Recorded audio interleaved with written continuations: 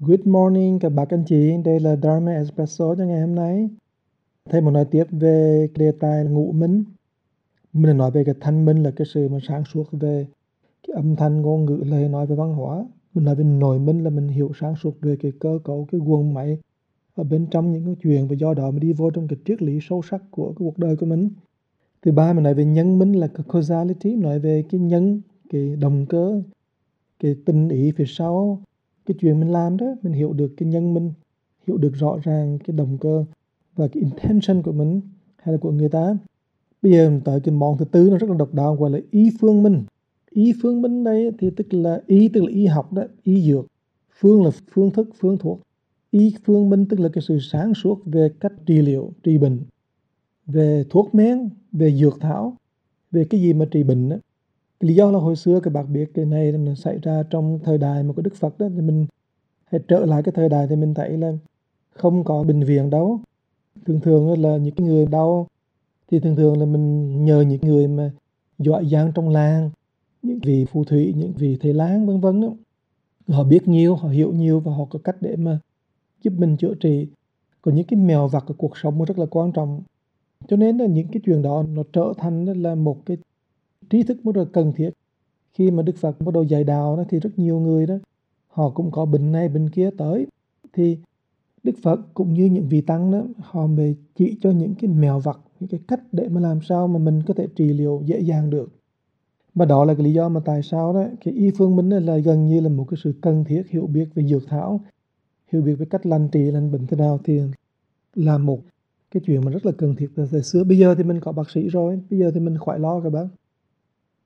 Nhưng mà những cái mẹo vặt đó rất cần thiết. Thầy nhớ khi mà thầy ở bên Korea đó, ở bên Hòa Thượng Nguyên Ứng đó, thì ở trong cái đồng của ngài Nguyên Ứng có 3 tầng đồng lận. Thì cái tầng đồng thứ hai đó thì ngài cho phép thầy vào ở trong đó. Thì thầy đâu có ngờ là bữa tối đó, thì khi nằm dưới đất thì có một con rết đó, nó dài bằng cái bàn tay của thầy đó, tức là cũng phải 8-9 inch các bạn. Nó bự to cành nó ra, nó cắn vào nơi cái cùi chỏ tay. Thì nó cắn xong rồi cái tay thầy nó sưng vù lên một cục luôn như là cái trứng gà. Thì đó làm sao mình đi nhà thương được, có ai bác sĩ đâu trên núi mà. Thành ra thầy gõ cửa ông thầy quản lý ở đó đó, đây là Pháp Đăng. Ông này ông nghe thầy, ông lên ông thấy cái này một cái rồi đó, nửa đêm cái 2-3 giờ sáng đó, ông mới chạy đi đó, ông mới hái trái chestnut, trái dẻ, hạt dẻ về còn tươi vô cùng. Ông cắt ra, ông cắt 2 cái hạt dẻ ra, ông đắp lên tay thầy và lấy cái băng thường, cái áo thường, vải thường thôi đó, băng lên. Mà cái bác biết nó đau, nó nhức vô cùng vậy, nhưng mà chỉ trong 2-3 giờ đồng hồ thì là cái nhức nhồi nó mất đi, và cái cục u đó, cái khối đó nó mất đi một cách rất là lẹ làng. Nhưng mà những cái mẹo vặt đó thì làm sao mình hiểu được? Tức là phải có những người khác họ truyền lại. Thì nhiều khi đó bác biết hồi xưa đó, cái mẹo vặt rất là cần thiết, hay là mình gọi là những cái phương thức, những cái trí huệ của nhân gian đó nó cần thiết vô cùng. Cho nên cái y phương minh này là một sự hiểu biết rất là sâu sắc về trí huệ nhân gian mà người ta truyền lại về cách mà mình sống. Thì trong kinh nhà Phật có nói tới 5 cái chuyện như thế này mà sinh bệnh. Như là mình ăn uống sinh bệnh, ăn uống ăn tầm bậy tầm bá là sinh bệnh. Thành ra các bạn biết là cái nhiều khi đó mình ăn những thứ mà ấm hàng quá đó thì không nên. Cho nên người ta nói mùa đông đó, thì mình ăn cà trắng đó, để mình giữ cái nhiệt lại. Mùa hè đó, thì mình ăn gừng để cái nhiệt nó tỏa ra. Những thứ mà ăn mà hàng lành quá thì cũng được. Nhiều khi mình uống nước sinh tố nhiều quá, ăn rau quả nhiều quá đó, mà mình không có ăn chất nóng là cũng không được các bác. Cho nên một cái sự điều hòa âm dương rất là quan trọng.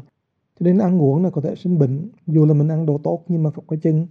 Tại vì nó còn có nguyên lý âm dương, nó còn có nguyên lý mình có nhiều chuyện mà thầy cũng không hiểu rõ lắm. Thành ra là mấy cái đó thuộc về cái gọi là cái sự hiểu biết về cách ăn uống của mình, hợp với người, cái tạng người của mình nữa. Thứ nhì đó là chuyện lao lực căng thẳng, mà hồi xưa Đức Phật gọi là phiền não thì nó sinh bệnh. Thì đương nhiên bây giờ là mình gọi là stress đó, nó sinh bệnh ghê gớm lắm. Thứ ba đó là thời tiết khí hậu mình thay đổi bất thường đó, thì nó cũng làm cho cái thân thể của mình nhiều khi không có thể thích ứng kịp và mình có thể sinh bệnh. Thứ tư đó là sinh hoạt thất thường, nhiều khi ngủ không có điều hòa, thiếu ngủ, hoặc là nhiều khi là mình sống rồi mình thức ban đêm, ban sáng, ban dậy, không có một chuyện thất thường nào, khi làm việc quá nhiều không làm việc vân vân. Thì những cái đó đều có thể làm cho mình sinh bệnh. Và cuối cùng thứ năm đó thì mình gọi là quỵ làm bệnh, tức là con quỷ bên ngoài đó, thật sự là có một cái loài quỷ bác, mà cái quỷ đó là một âm khí năng lượng, mình gọi là demonic energy hay là mình gọi là một negative energy đó của tuổi đó đó, nó có thể phá hoại mình, nó làm cho mình sinh bệnh. Thành ra là hồi xưa Đức Phật rất là tinh vi, Ngài biết rằng là có 5 chuyện là tạo ra cái bệnh hoạn như vậy, và mình nên hiểu khi những người mà tới sống với mình hoặc là những người mà ở trong nhà mình khi bệnh á, thì mình nếu mình hiểu được cái trí huệ nhân gian, những cái mèo vặt đó, thì mình dễ lành trị và dễ ngăn cản để mình tránh bị bệnh. Thế thì cái y phương minh hồi xưa là một cái trí huệ sống rất là quan trọng, hiểu biết những cái gì đó là hại mình, làm cho mình đau khổ, làm cho mình không khỏe, cái đó là cái rất là quan trọng. Bây giờ thì mình biết là nghề y là một nghề, cũng như nghề dược là một nghề, một chuyên nghiệp.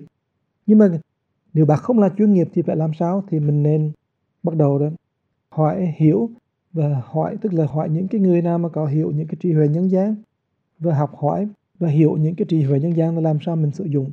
Thì cái đó là một phần của cái y phương minh, chứ không nhất thiết là bây giờ các bạn phải đi học bác sĩ để mà được cái y phương minh.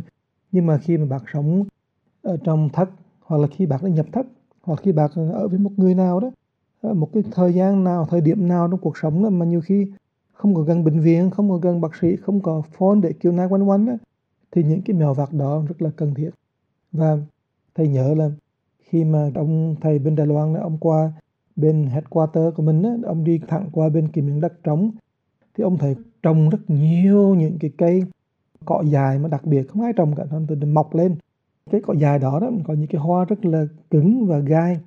Ông nhìn ông nói ông rất là ngạc nhiên, ông nói thầy có biết không, mỗi cái hoa này đó ở bên Đài Loan đó là nhiều khi nó bán cả 3.000 NT, là cả $100, là bởi vì nó trị ung thư gan. Đó là một cái mèo vặt các bác, tại vì họ đã dùng cái thứ này trồng rất nhiều. Thì khi họ thấy bên California mình mà có như vậy đấy, thì họ rất là ngạc nhiên. Nhưng mình thì lại không biết, mình bỏ đi, uổng phí đi. Trong lúc đó, đó là cái thứ mà nó trị được ung thư gan. Mà đây là rõ ràng là một cái trí thức, nó gọi là cái trí huệ nhân gian, người ta sử dụng nó để mà lành trị. Thành do đó nhiều khi đấy các bạn biết không, mình tu đạo Bồ Tát thì thường thường mình nên hiểu rất nhiều về trí huệ nhân gian, về những cái mèo vặt ở cuộc sống, để cho cuộc sống mình thêm phong phú và mình bớt đi những cái thành kiến. Cảm ơn các bạn đã lắng nghe, và chúc các bạn một ngày vui vẻ, êm đẹp và tĩnh.